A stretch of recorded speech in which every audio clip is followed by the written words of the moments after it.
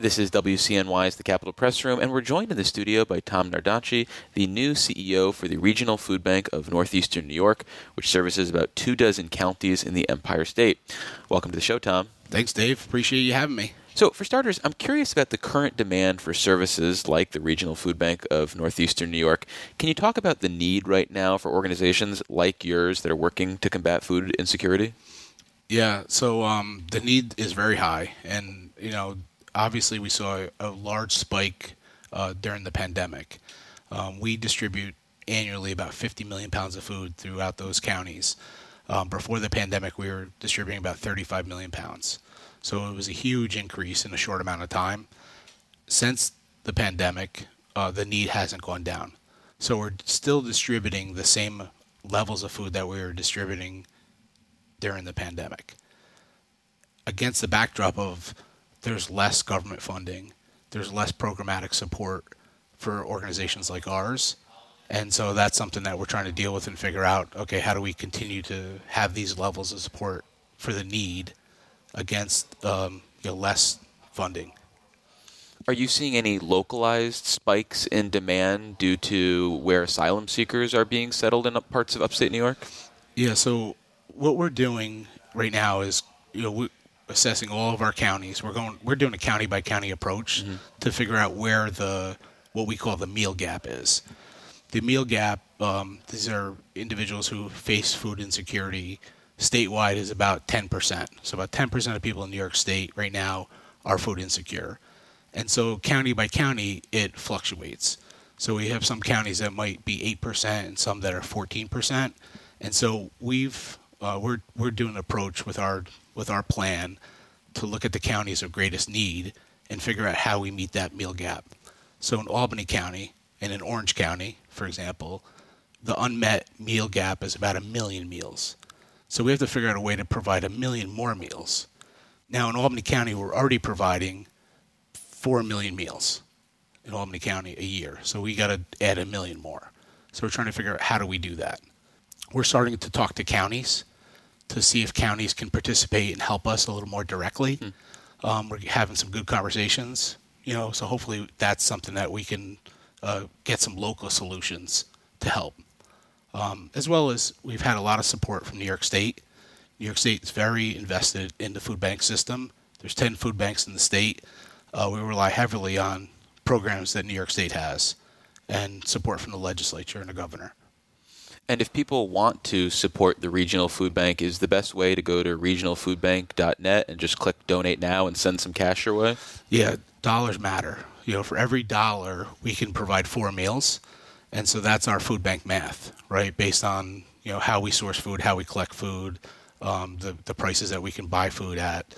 So every dollar, it's 4 meals. And so in Albany County, for example, if we can get $250,000, we can meet that 1 million meal gap. And so that's like a current focus is how do we source another $250,000 in Albany County and then do that county by county. To bring it back to another part of your question about asylum seekers, so we are seeing a spike in demand in localities where migrants are coming and being housed. And what's happening is whatever hotel that they're located in, the nearest food pantry is immediately being visited for food.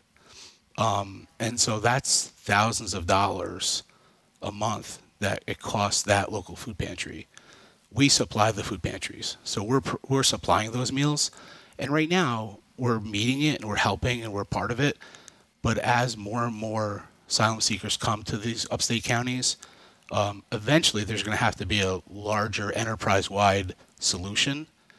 We want to be part of that, but it just can't fall on the charitable food system to figure it out. Well, I want to turn our discussion now to the Nourish New York program, an initiative launched during the pandemic, which in its most basic form is designed to ensure that surplus food from farms ends up with hungry people. And it was made permanent at the end of 2021. There have been some criticisms of the state health department's role in administering the program, but at the same time, I've heard from people on the ground that they've got no issue with the administration of the initiative. What's your take on Nourish New York and its role in combating hunger? Yeah, it's a great question. So being new to the food bank, as soon as I walked in the door, I'm trying to figure out what are the things that work best. What are the things that need help. And one of the things I seized on right away is how brilliant of a program Nourish New York is and how beneficial it is for us. And to have that in place after the pandemic is a huge help. To my earlier point of the need hasn't gone down, resources have. Nourish New York is one of those programs that is super important to us and to all of the food pantries that we serve, which is we serve 1,000 pantries, soup kitchens, and programs throughout our service territory.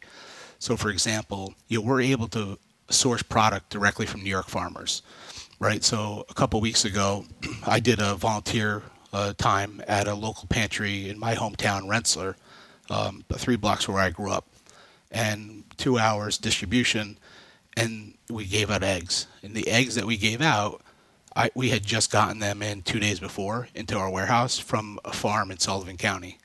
So we buy those eggs directly from the farm, and they go to our warehouse, and then we distribute them to pantries. So we had gotten those eggs off the farm 2 days earlier, and they were in the food pantry.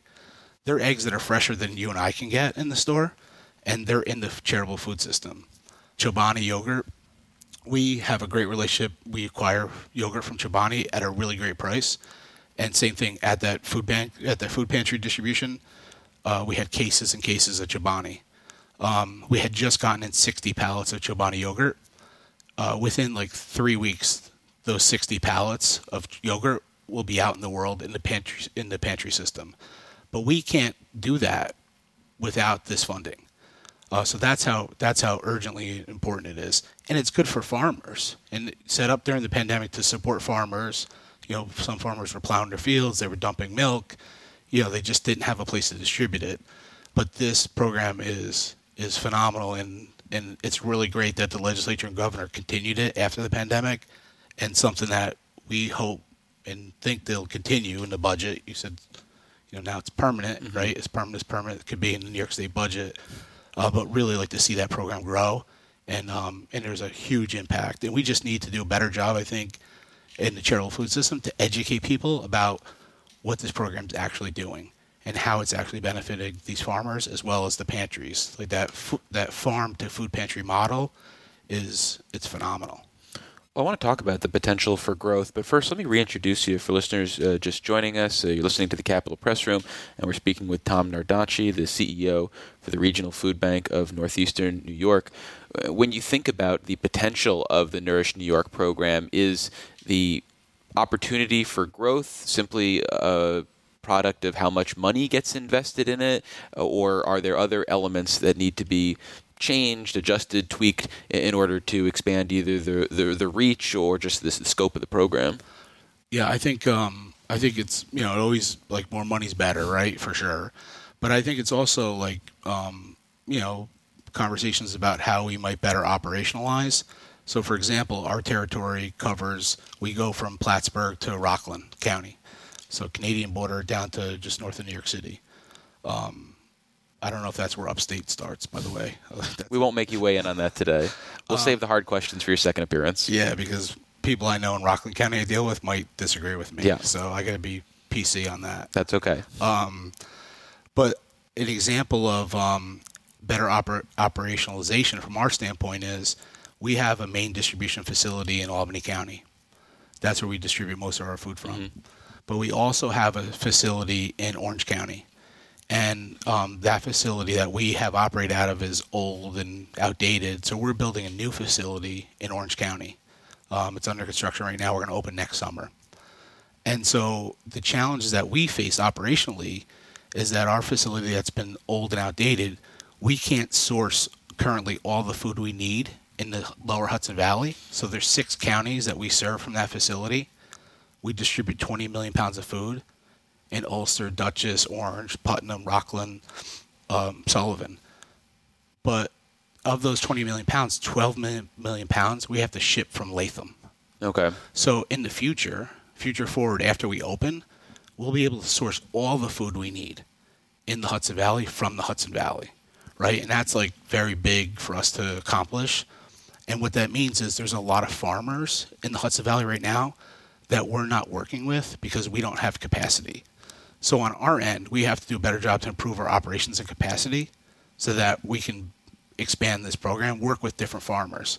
So we just started a new relationship with an apple farmer that, look, our food bank could get all the apples that we need for our territory, and we could ship apples across New England if we had enough space. So I was at a conference in Chicago a couple weeks ago talking to some other food bank CEOs from other states that don't have apples. They like New York apples. So first and foremost, we get apples in New York to use in New York, but then we could help export them to other charitable food organizations. And that's just work we need to do operationally. But certainly, seeing a program like that grow is important. The other thing I'll say, too, is it's not just that one program, but there's other things that we need to do to be innovative. And I think this is why our board of directors hired me for this role, right? I'm a kind of a different type of leader for this organization. You're a mover and a shaker. Yeah, well, I don't know about that.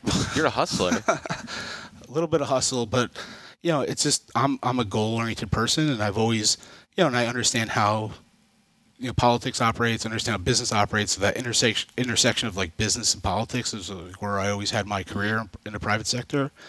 And I think bringing some of that innovation, some of that willingness to, try new things, I think is important. And I think, for example, during a pandemic, we had worked with restaurants. The food bank had worked with restaurants on programs to provide meals from restaurants. And it was a restaurant support program that I'd like to see us kind of rebrand that and maybe bring that back, because there's a real need for prepared meals. So especially when you're talking about like asylum seekers, we could work with local restaurants, we could work with BIPOC restaurants, and have prepared meals that we could have in our freezer that we can distribute out, which would be a huge benefit. Now, other food banks have prepared meal operations. They partner with Meals on Wheels, for example. There's other food banks in our state that do that. We don't. So I'd like to find a way to work directly with restaurants to do that.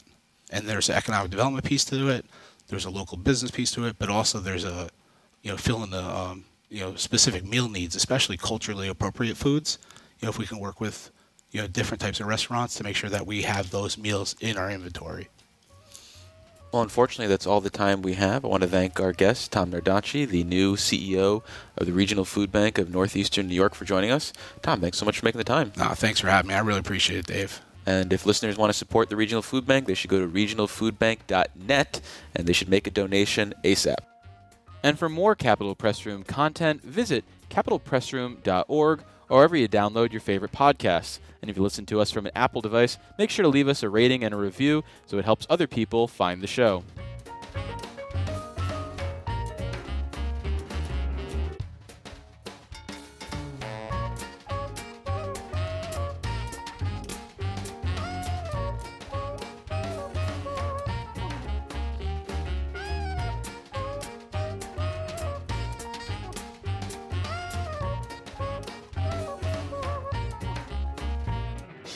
Support for the Capitol Press Room provided by the New York State AFL-CIO, a federation of 3,000 unions fighting for working people by keeping New York State union strong.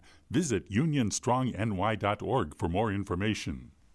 Join us again for Capitol Press Room, a production of WCNY Connected, Syracuse.